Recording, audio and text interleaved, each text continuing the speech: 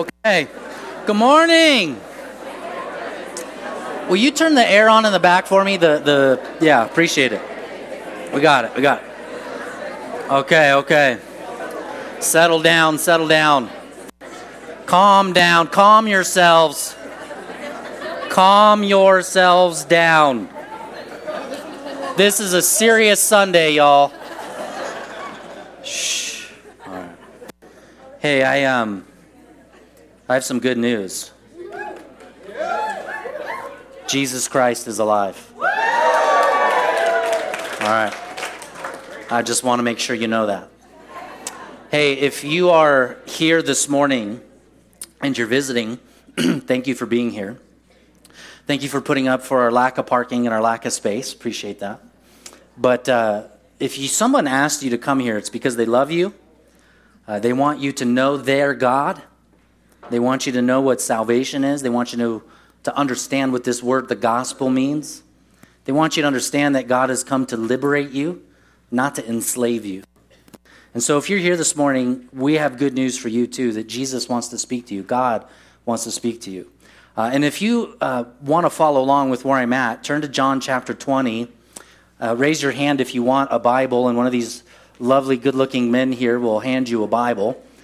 Make them feel like what they're doing is worthwhile. Raise your hand if you need a Bible. Yeah, just for you, Bry guy. Also, in addition to that, if you are new and you're looking to get plugged in, or if you've been coming for a few weeks, we want to encourage you, make sure in the front of your pocket of your seat, there's a little card in there, tells you about who we are, gives you our address location. There's even a QR code in there if you know what that is.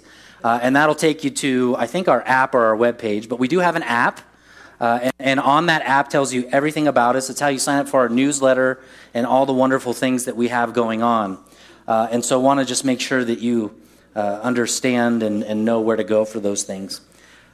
I asked my kids last night for Sunday. You know, Easter Sunday kind of represents, oftentimes people come up to me and say, hey, today's like your Super Bowl. And I'll tell you, in reality, I think one of the things that's maybe laid on me a little bit more this year than any other Easter is that this is not Super Bowl Sunday. And the reason I say that is because as a pastor, it's my hope, whether I execute that or not is another story, but it's my hope to preach the resurrected Jesus every Sunday. It's not just today. Now, through history, and someone came up with this weird holiday called Easter, and they introduced the weird Easter bunny with cool colored eggs and all that. And we know Easter's not about that. And the church, at some point in history, said, let's redeem that day, and let's make it a day where we just really hone in and focus on the resurrected Jesus. Last night, before this particular Super Bowl Sunday, you know, even though I know it's not a Super Bowl for the Lord, God saves people every day of the week. But for me, I want to do a good job, and I want to represent who Jesus is. And I invited my kids to pray over me last night, and only 2 of them took me up on the offer. Of course, my daughter said yes, and her prayer was precious and pure and beautiful. And then my son prayed, and you maybe could guess which one it was. He says, Lord, I pray that tomorrow my dad doesn't sweat that much.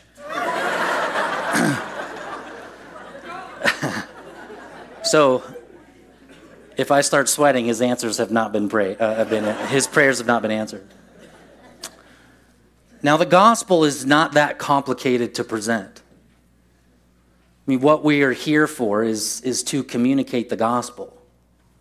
And the gospel, in its simplest form, is that humankind has been alienated from God, the one who created us, the one who loved us. He set his affection upon us. Every single one of us have what we call sin that has alienated us from Jesus.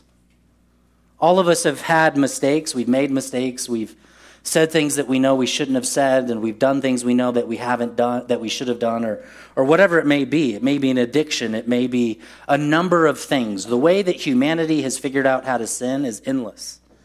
It's what John Calvin said, that in the human heart is an idol factory. What he was saying is that humankind just continues to churn out different things to worship other than God.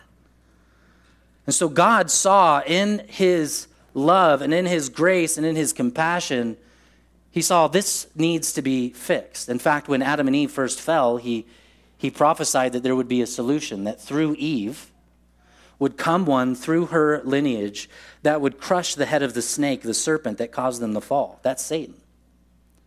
There was a prophecy from the very get-go, the first day of mistake, the first day of stupidity in humanity. God provides a prophecy that there'll be a solution. That solution is God himself. God himself come in human flesh through the Virgin Mary. And then this Jesus, this God, lived for 33 years of perfection. No sin, no mistake. No misspoken word. 33 years. How many of you can make it 33 minutes? None of us can. And that's why Jesus' perfect life is so important. Because Jesus' perfect life was lived on your behalf. Jesus knew that none of us in this room would ever live a perfect life. Because the way to heaven and eternal life, the way that we bridge ourselves back to God is through perfection. And none of us can do it. So Jesus imputed his perfection. That is to say, he gave us his perfection. And on that cross, after 33 years of life, 33 years of perfection, the Pharisees saw that Jesus presented a threat to the religious institution. Not only did he pose a threat to the financial system of the religious system of the day, but he also posed a threat to Judaism as a whole, because he was saying everything in your sacred text, everything that was written hundreds and hundreds of years ago, everything in Genesis and Exodus and Leviticus and Numbers and Deuteronomy and Joshua and so on and so forth, all of these things, Jesus says, they're all about me. They all predict me. They all talk about me. They all point to me and my redemption of humankind. And the Pharisees said, that's blasphemy. And they put Jesus through 6 false trials. Trials that really wouldn't even count today. They're a joke.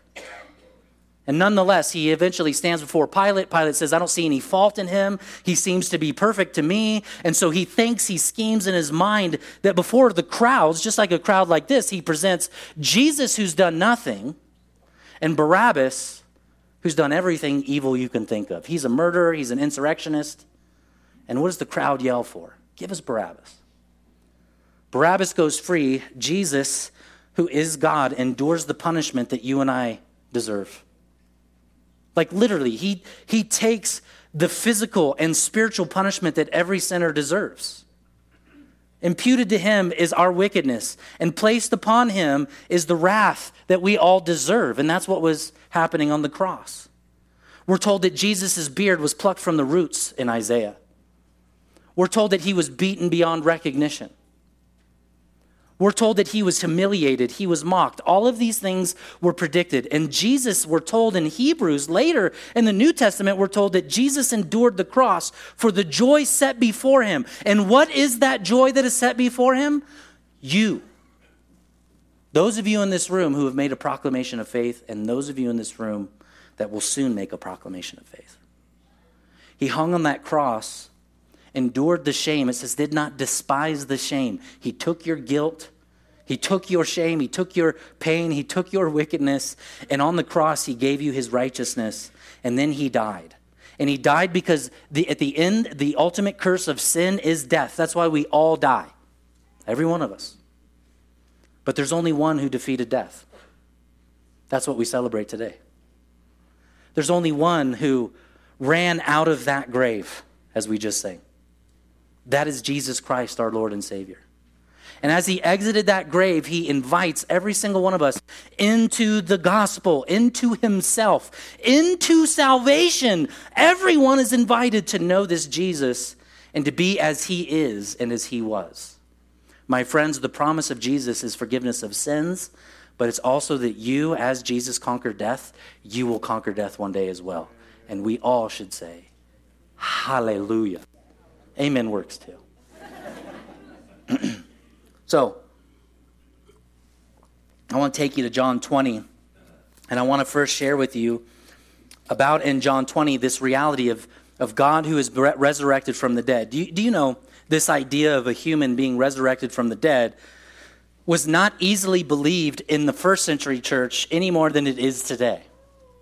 So some of you may be a skeptic this morning, and you may be saying, I don't know if I can ever believe that someone actually raised from the dead. Well, this is the reality in Jesus' day. When Jesus died on the cross and when they placed him in that tomb and they rolled that stone over that tomb, that stone that could not be removed by human hands, everyone who followed him thought that Jesus had died. And as I take you to John chapter 20, I want you to go to verse 19. This is on the day that Jesus has been resurrected. Now remember, a couple ladies have gone to the tomb and they have reported back that Jesus isn't there. And they've reported this from the direct encounter of angels who were at that tomb. And on that evening, it says in verse 19 of chapter 20, of the first day of the week, the doors being locked in a particular room, the disciples were in there for fear of the Jews. Why were they afraid? Because they thought that what happened to Jesus is going to happen to them. They walked with Jesus. The crowd saw them with Jesus. They figured the Jews are going to get us too. So they go inside of a room and they lock themselves in the room because they're afraid. Why are they afraid? Because they don't believe Jesus has been resurrected yet. They're just like some of you in the room. There is doubt. There is worry. And as they're in that room, it tells us Jesus came and stood among them and said, "Peace with you." And when he said this, he showed them his hands and his side, and the disciples were glad, and they saw the Lord. And Jesus again said to them, "Peace with you. As the Father has sent me, I so send you." Now here's what's so amazing, right? These guys are freaking out. Now, if you haven't followed yet, and I know some of you aren't there yet because you haven't read all of this maybe, but in this room are not 12 disciples. That's not what's in this room. There's only 10 in the room. Judas has betrayed Jesus for 30 pieces of silver. The end result of Judas and all of his guilt, he hung himself. He's not in the room.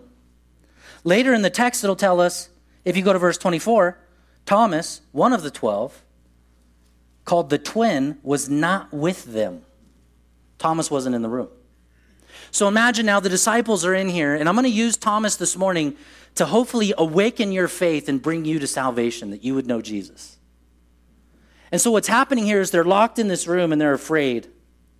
And then all of a sudden, the resurrected body of Jesus, that clearly is who Jesus is, his new resurrected body, which for those of us in faith will receive the same kind of body. It seems that he's got a physical body, so he looks like a person, but he's not confined to the walls and to the physical realm. And so as they're talking, and I'm sure they're worrying and they're fretting, Jesus comes in and says, "Hey, good morning. Peace to you."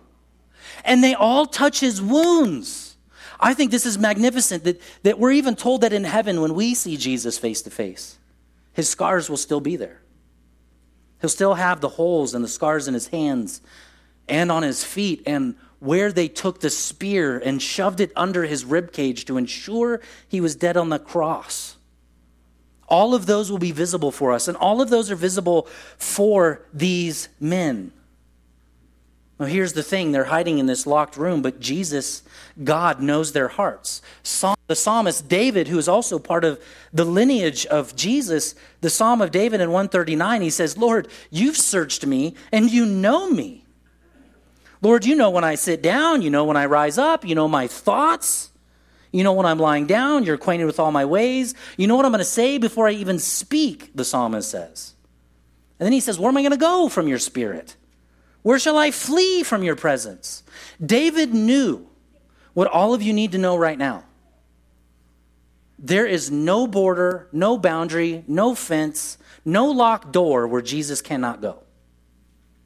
You think you may be safe from the message of the gospel, my friends, but you're not. And he knows your heart. He knows what's going on. And he knows in this moment what these fearful disciples are going through. And so he says to them, "Peace." But then we see Thomas isn't there, right? This is what's really interesting about this, okay? So as a guy who loves the Bible, there's all kinds of little things that I like to look for that show me the importance of the Bible. There's 20 chapters in John. Did you notice that? If you just turn your page once. Booyah. 21 chapters. See, you're a Bible student now. 21 chapters in John. And do you know how many days of the 33 years of Jesus' life John covers? Anybody graduate seminary in here? 21 to 22 days. 33 years of perfection, and the Gospel of John focuses on just 21, maybe 22 days. It's kind of debated. 22 days of Jesus' life. Why is that important? Because what is in this particular book has been scrutinized by the writers of this book. So they're ensuring that they don't give you too much fluff. They're ensuring they don't give you too many details. Just what's really important. And John, through the Holy Spirit writing this piece of scripture, makes it that this story of Thomas and the disciples in a locked room are near the end of the book. It's part of the climax of this book. The resurrected Jesus has come into the room. Thomas isn't there. The disciples see Jesus. They leave said room, it tells us. And in verse 25, the other disciples told Thomas, "We've seen the Lord." I mean, you've got to understand something. These 10 men who are in this room, they are now seeing the Jesus who was brutally beaten beyond recognition. Literally, Scripture says you couldn't tell that his face was that of a human. That's how badly beaten he was. His mother and his family and Mary and Martha and Lazarus all saw this Jesus die on the cross. Now here he is in the room. What would your response be? It wouldn't be this. That's cool. Right? It would be, holy smokes. And I'm sure once Jesus left that meeting, they went out and they were like, dude, we got to go find Thomas. Where's Thomas? Where's Thomas? I'm sure they were thinking the whole time, I wish Thomas were here. Thomas saw Jesus, walked with Jesus. Where's Thomas? He's not here. So they finally get to Thomas and they tell him, we've seen the Lord. Because that is how you should read that. Right? I know some churches, thou hast seen the Lord. Thy God be merciful to us. No, man, it's, we've seen Jesus. And what does Thomas do? Thomas says, listen here, friends. Unless, no different than today, no different than some of you, unless I stick my hands and my finger into where his nails were in his hands, and if I don't stick my hand into his side, I'll never believe. There's an emphasis on never. If you look in the original language, what Thomas is basically saying, and some of you have said it in your life, there's nothing you can show me. There's nothing you can tell me. There's no evidence that is good enough for me to ever believe in this resurrected Jesus again. That's heavy, isn't it? You want to know why that's heavy? Well, if you're a fan of John in Scripture, you can go back to John chapter 11. Not that long ago. Right? Not that long ago. Jesus says, okay, it's time for us to go back to Judea. Jesus was traveling all over the place, preaching the gospel wherever he could go. And he says, let's go back to Judea. And his disciples, the same ones that are in the room, you can see this kind of example of fear, worry, and doubt. They say to Jesus, no. Because that's where the Sadducees and the Pharisees are. And if we go back there, they're going to kill us. They're going to kill you. They're going to stone you to death. Jesus says, let's go to Judea. All of the other disciples say, no way, because we'll die. One guy speaks up. Do you know who it is? It's Thomas. Thomas says, let us also go that we would die with him. Just a few chapters ago, Thomas is saying, I want to go with Jesus and I'm willing to die. And John 14, Jesus literally says of heaven, which is the place that hopefully you'll be invited into this morning, Jesus says, don't let your hearts be troubled. Believe in God, believe also in me. This is Jesus' way of saying, if you want to see God, look at Jesus. In my Father's house are many rooms. If this wasn't the case, he says, I would have told you, but I go to prepare a place for you. And I'll come again and I'll take you to myself, and that where I may be also. Now, as I said this, and I mentioned that God, he went to heaven to prepare a place for us. That he's in heaven now preparing a place for us. In the first service, Mavis said he's doing it right now for her. So she's excited to go home, I guess. And then and after Jesus says, okay, hey, I will come again. I'll take you to myself. And he says in verse 4 of John 14, you know the way to where I'm going. Do you hear Jesus' teaching? Jesus is teaching, okay, listen, I'm going to die. I'm going to be resurrected from the dead. Then I'm going to ascend to the Father in heaven. And I'm going to ascend to the Father in heaven so that I can give you the best gift that you could ever receive. And that is the part of the Trinity, the part of God himself that is the Holy Spirit. He says, it's good that I go because the physical Jesus can only be in one place. But the spiritual Jesus, the spiritual part of the Trinity, the Godhead that is the Trinity, the Holy Spirit can be everywhere, all places, all times, and resides within the human temple and the human heart. So Jesus says, it's good that I go. And I'm preparing a mansion for you in heaven for eternity, a home with me for eternity. And then Jesus says, you know the way. You know where I'm going. You know who speaks up? Thomas. Doubting Thomas. Which, can we just say it's kind of a bummer he gets the name Doubting Thomas? Because no other disciple gets a jacked up name like that. Like, we don't call Peter Denying Peter. But here's Thomas. He gets that name. And he says what everyone else is thinking. Right? Jesus has been speaking in these weird platitudes because they don't understand the death and resurrection yet. They're like, okay, he's going to go. He says, we know the way. He's going to go to heaven. He's going to prepare a place. And only one disciple asks a question. And what's the question he asks? Lord, we don't know where you're going. How can we know the way? Right? I mean, it's because of his doubt in this moment.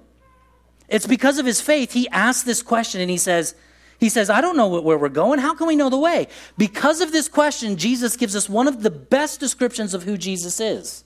And Jesus responds to Thomas, and he says to Thomas, I am the way. You want to know how to get to heaven? I'm the way. I'm the truth. I'm the life. And no one comes to the Father except through Jesus. And if you'd known me, you've known the Father. And now on, you do know him and you've seen him. What is my first point this morning in regards to hopefully you coming to the resurrected Jesus? My first point this morning is it is okay to have doubts. And it's okay to have questions. I mean, what is church if you can't come and ask questions about who God is? My friends, if you think that the church is an entity that says we know it all and we've got it all together, that's not the case. The reality is the church says we know the one who knows it all. And we want you to know the one that knows it all. And if you're not here asking questions, you're never going to grow. The first instruction here on this Easter Sunday is that if you're going to be resurrected into the arms of Jesus, you've got to be okay with asking questions about Jesus. And some of you, that's why you're here. You've asked. You're finding answers. Came across a story of a Sunday school teacher to illustrate the importance of honesty. The Sunday school teacher was teaching on the Good Samaritan. You remember the guy who was left on the side of the road and a Good Samaritan came and helped him. And if you remember that individual who was onto the side of the road, the teacher said to the class, if you remember, he was off to the side of the road and he was bleeding and he had been beaten and he basically was dying on the side of the road. The Sunday school teacher asked her class of young students, what would you do in that situation? One little girl rose her hand and said, I think I'd throw up. She's being honest. She's not faking it. Right? That's what kids give us. Honest questions, don't they? I mean, they are brutally honest. My kids let me know how fat I am on a regular basis.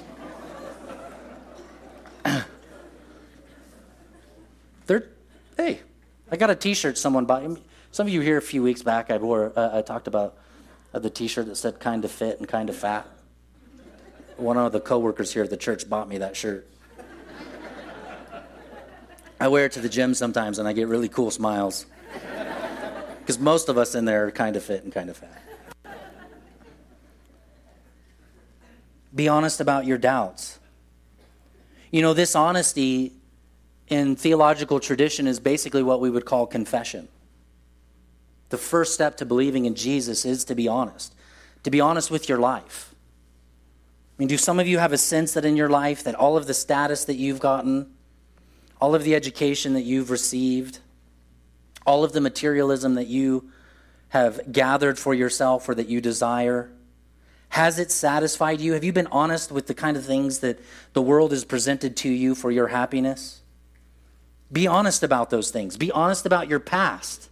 Be honest about your mistakes. Be honest about your sin. Be honest about the ways that you have been not so nice. Be honest about where you have not been honest, where you have lied. Be honest about those things. That's what the Bible says, confessing of your sins. And if Thomas knows anything, he knows that he can be honest.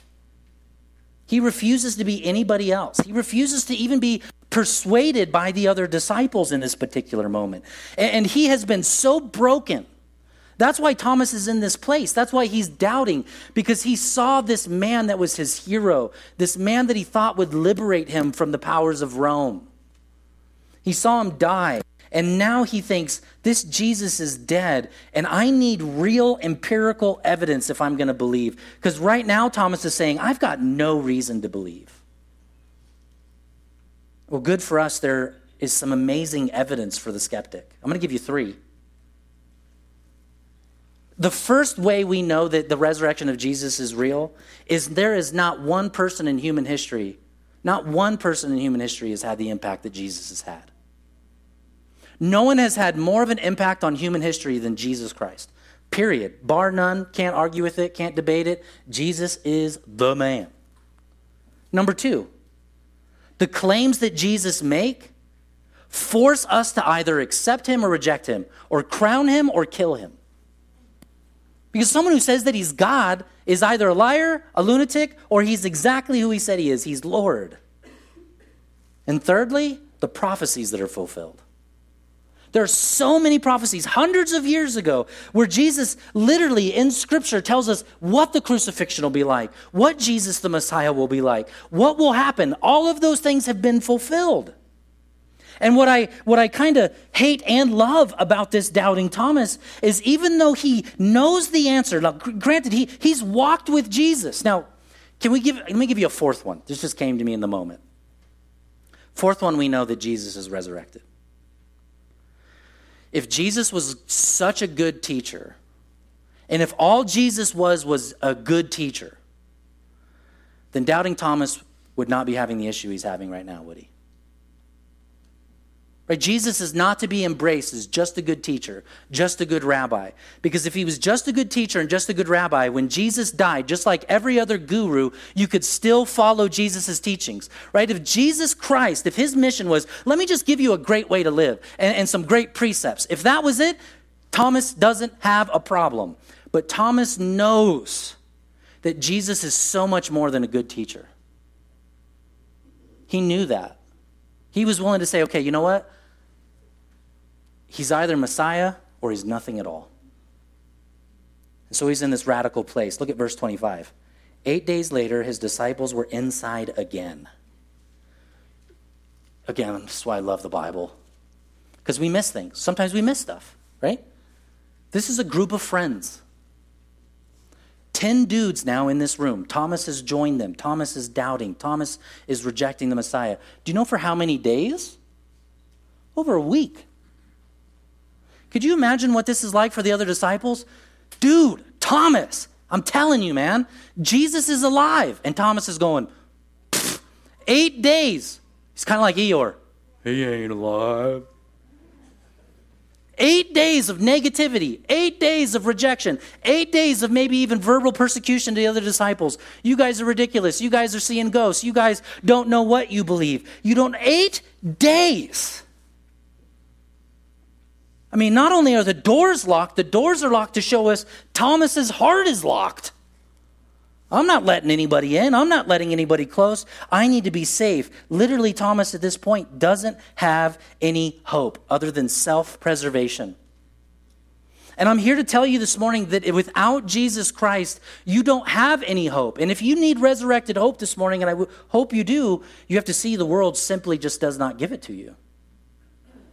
In my study time this week, I came across an atheist website and a young gal writing her struggle as an atheist. This is a young lady speaking of what she's going through as an atheist person. Listen carefully to what she writes, because I think it's the case for some of us in the room and in society today. I'm confused, she says. Does that not sound like our culture? I'm confused. I've always believed that science would be the cure-all for my problems, but I don't know if I can keep living without eternal life.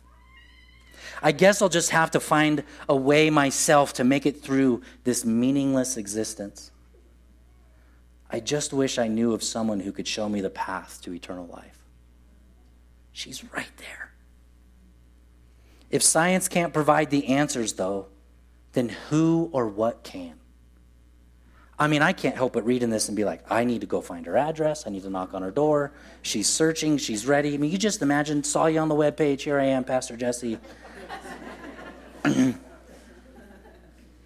She goes on and she writes, doesn't it seem like there's a higher power that gives our life purpose? But she ends her paragraph like this.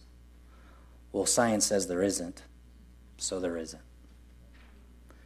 The world's solution doesn't bring hope.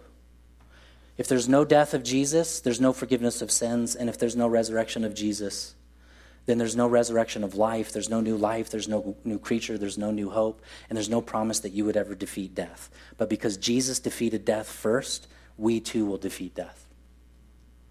Literally, Corinthians is not afraid to say that if Jesus hasn't been if Jesus has not been resurrected from the dead, then we should be found misrepresenting God, that our faith is futile and that we should be pitied.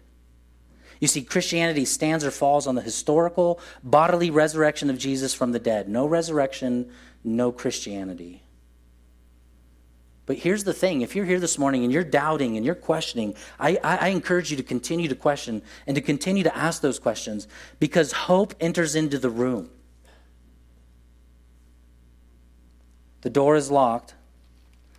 Jesus stood among them and said, "Peace be with you." Can you imagine Thomas's face? Because Jesus knows the first time Thomas wasn't with the disciples. There's something to share with that too. Can I share this with you? Out of fellowship believers miss out on a lot. Right? We know the reputation that Easter has and that Christmas Eve has, that you get your CEO Christians, those who come only on Christmas and Easter only, right? CEOs. Some of you are CEOs, and I just want to tell you, I am really glad that you're here. I am. And if all you give Jesus is 2 days during the year, okay. But you're missing out on so many great things. You see, the other disciples, this is part of the mistake that Thomas made. He didn't listen to the other disciples' teachings. And we can do the same thing as Christians. We can miss out on the resurrected Jesus because we refuse to listen to what the disciples are telling us about Jesus. And so the first locked room moment is for those 10 disciples. And this particular locked room moment is only for Thomas. Are you a doubter this morning? Jesus is willing to leave the 99 to get to the one. And he walks into that room, and the text tells us he basically bypasses, from all that we can tell, bypasses the disciples in the room. And then he walks straight up to Thomas and says, "Put your finger here." Right there. Then he says, "Put your finger here and see my hands, and put your hand and place it in my side." And he gives the encouragement that I want to give to you this morning. Don't disbelieve, believe. Right? Here's Thomas. He's standing there and he doesn't have hope. He's been doubting for 8 days. His heart is broken. He feels like he is on the outskirts. He's not in fellowship with his other believers. He's not reading anything about Jesus. He's not praying to God. He probably feels that even Judaism itself has failed him. And here he is with his other friends who are celebrating, and he's the lone Eeyore in the room. And Jesus walks right up to that guy, just as I believe the Holy Spirit is walking right up to your little Eeyore heart this morning. And you know what he gives to him? He gives him evidence. "Here I am." And Thomas answered, "My Lord and my God." That is the declaration of belief. That's how you get saved. You call Jesus your Lord and your God. And Jesus said to him, "You have believed because you've seen me. Blessed are those who have not seen and have believed." You know what Jesus just said there? Jesus knew you'd be writing this. that you'd be reading this. I'm sorry. And he knew that if you read it, you might be asking, how come I don't get a Thomas moment? Because Jesus said it right here. You don't need a Thomas moment to believe. I've given you evidence. I've given the Holy Spirit. I've given truth. I've given prophecy. I've given you everything that you need. And for those of us who have not seen the physical Jesus, but have experienced the spiritual Jesus inside of our hearts, blessed are us. If you are a Christian this morning, the Bible would say, man, you've done a good and beautiful thing. Maybe you're even here this morning and you're praying for someone that's like Thomas. I wish Thomas was here. Eventually they'll get there. But Thomas was an isolated Christian. And he comes into fellowship. Some would say that Thomas was a believer maybe, but not a belonger. And here he comes right into this room. And Jesus invites him to touch his own wounds. Do you know what Isaiah also tells us in chapter 53? That by his wounds we're healed. Thomas was feeling these wounds, these wounds that filled, that gave Thomas the ability to believe, and he knew that these wounds were the wounds that took away his sin and took away his shame. Are you going to rise up like Thomas? Are you going to continue to doubt? Are you going to see that Jesus is inviting you into this room with himself to know him and to know his peace? Because as soon as he does this, he's blessed are those who not believe. And then look at verse 30. Now, Jesus did many other signs in the presence of his disciples, which are not written in this book. But these are written so that you may believe that Jesus is the Christ, the Son of God, and that by believing, you may have life in his name. That's the proclamation. Do you know what he just said here? He just said, listen, I gave you a little teeny story about Thomas in a locked room. I've given you 21 chapters in the Gospel of John, he says, about Jesus in his 33 years. However, he says, this is but a fraction of all the amazing things that Jesus has done. Just a fraction. You know what history tells us of Thomas? History tells us that after this encounter, Thomas's faith rose up. He began to preach the gospel like the rest of the disciples. And later in his life, around 72 AD, he was stabbed in the stomach and he died a martyr's death. How does someone go from believing to seeing Jesus die to no longer believing? And then all of a sudden he sees the resurrected Jesus and he's right back on board again. He doesn't miss a step. You know, I mentioned earlier, right, that Thomas was like an Eeyore. You know what his transformation was like? Thomas went from Eeyore to Tigger. Woohoo! Right? I want to bounce. I want to play. I want to enjoy the Lord. I want to enjoy fellowship. I want to enjoy Christians. I want to enjoy Jesus. And here's the thing, if you maybe have missed it, Thomas, it says, had a twin. And this is why I love the Bible, because we're like, okay, who's the twin? We don't know, but the Bible's written for you. Maybe you're the twin. Maybe you're the one who is like Thomas. You've doubted, and now it's time to come to faith. Maybe you're like Thomas, you need empirical evidence, and Jesus is saying to you in verse 30 of John chapter 20, this is written so that you would believe. I've given you Holy Scripture. I've given you Holy Speech so that you can know the grace of God, and you can know that it was Jesus that got you the way to heaven, not your own good works, not anything that you can do. There's nothing any of us can do to earn our way to heaven. Do you know that? Right? It doesn't matter. It doesn't matter how many good deeds you have. They will never outweigh your bad deeds.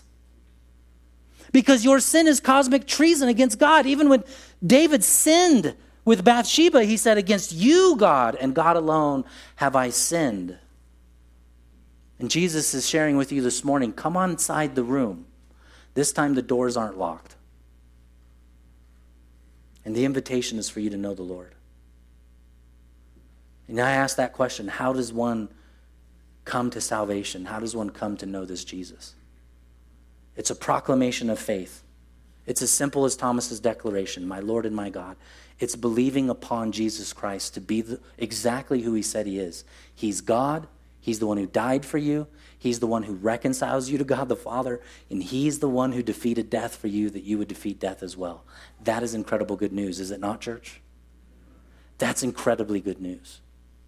And as the worship team comes forward, and we begin to sing here in just a few moments, I want to give you that opportunity Now, the way that I do this every now and then, it's not something I make a big habit of doing, and there's a reason for it. Some people would believe, and some people have taught, hey, you become a Christian by saying a prayer. And if you say this prayer and you repeat this prayer, you'll be a Christian. Some have said, hey, if you raise your hand, you're a Christian. Some say, if you come forward, you're a Christian. I just want you to know this. I want you to understand something. None of those things make you a Christian. Your faith makes you a Christian. And what I want you to see in this particular story is what kind of faith makes you a Christian. Is it a perfect faith? Thomas didn't have a perfect faith. He had questions. It's not perfect faith. True faith in Christ is willing to push through the doubt. True faith is willing to work towards the destination of Jesus, even though sometimes it's hard to grasp. True faith says, you know what, I'm willing. As the Father prayed for his Son when he came to Jesus and he said, Jesus, I have one child and he's going to die. Will you heal him? I know you don't even have to visit him. You don't have to lay your hands on him. I know that if you pray right now and you ask God above that my son will be healed, and Jesus says, if you believe, he'll be healed. And what does the Father say? I believe, help my unbelief. And Jesus said he's healed because of your faith.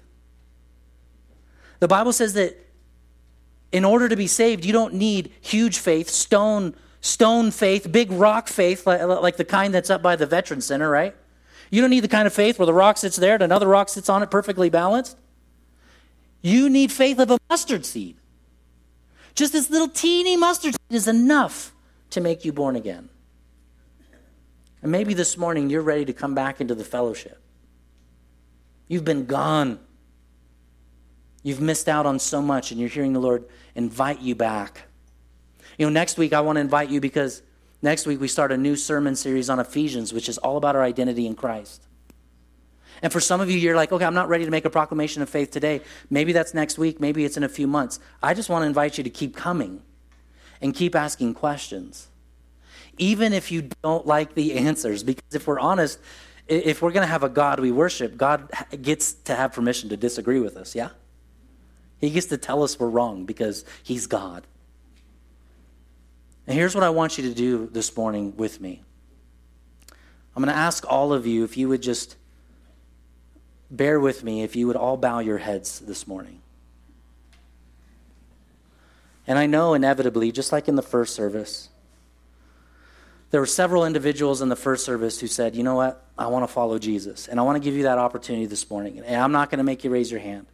And like I said, there's nothing magical about a prayer, and there's nothing special about coming forward. It's faith. Faith in Christ alone saves you. Faith alone in Jesus alone is what brings you to God. And there's no doubt in my mind that Christ's Holy Spirit is resting upon some of your hearts, and you want to make that declaration this morning. And here's how I'm going to ask you to do it.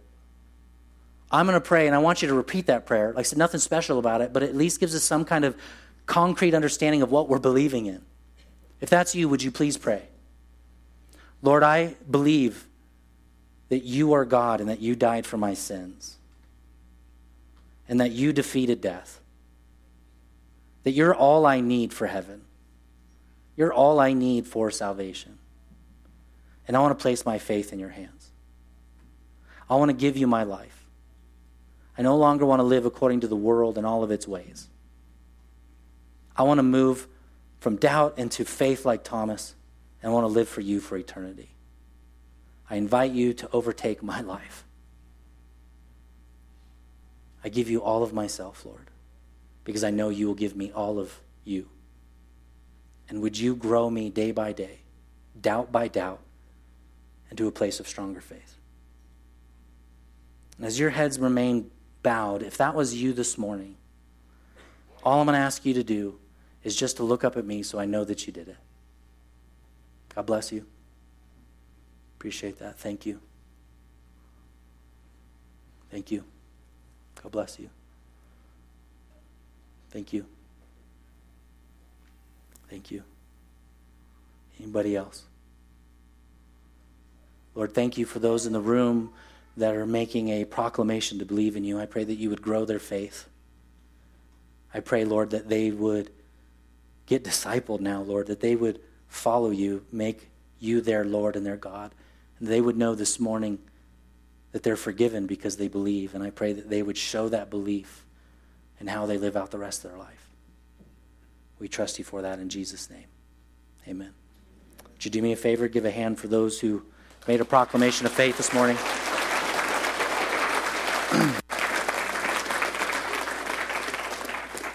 As we leave, we sing celebratory because Jesus is no longer dead and neither is your soul. And as you exit out, there's a place to take a photo. I know they're going to be posted somewhere. I can't remember where. The photographer will tell you. And all that stuff. Some of that stuff will be on social media. We have some food next door, some donuts, things like that if you want to fellowship afterwards. And like I said, if you're here this morning and you are saying, I want this faith, I want this Christ, and you want to do more than just raise your head, please know that for myself, I'm here for you. We invite every single one of you to contact us throughout the week. We're here to serve you. We're here to help you. I'm one of the pastors. We got Big Brad here. He's one of the pastors. We got Little Brad here. He's another pastor. We're trying to hire a middle-sized Brad, but we can't find one yet. So we have a small, medium, and large. Yeah, he retired. So these are guys that you can ask. You'll see some people with name tags. Marley's on staff. She's in the office a couple days a week. Some of you know Amy. But make sure you stop by the webpage. Our leadership is on the About page. But we're here for you. We're not here just to proclaim the gospel. We're here to live it with you. And some of you need healing, and some of you need help, and some of you need prayer, and some of you need guidance, and some of you need discipleship. We're starting a Foundation of the Faith class soon. I want to invite you to that. Some of this is in your program and on the app. But there is more to dive into. And the gospel is like an ocean. You can play in the shores like a little child, which is great, and it's beautiful, and it's awesome. Or you can go into the deep end and dive down and find out those more beautiful, deeper things of God, but just know you'll never plumb the depths. Because the gospel is that simple to understand and that deep. And I just want to invite every single one of you to keep on that journey of faith with Jesus. Because it is worth it. He does save those that you don't think he will save. He does love the unlovable. He does heal the brokenhearted and mend the wounds of those who need it. Because our God is truly a God of mercy and grace. And our God is the only one worth worshiping. Amen? Let us sing. Let's stand together, family.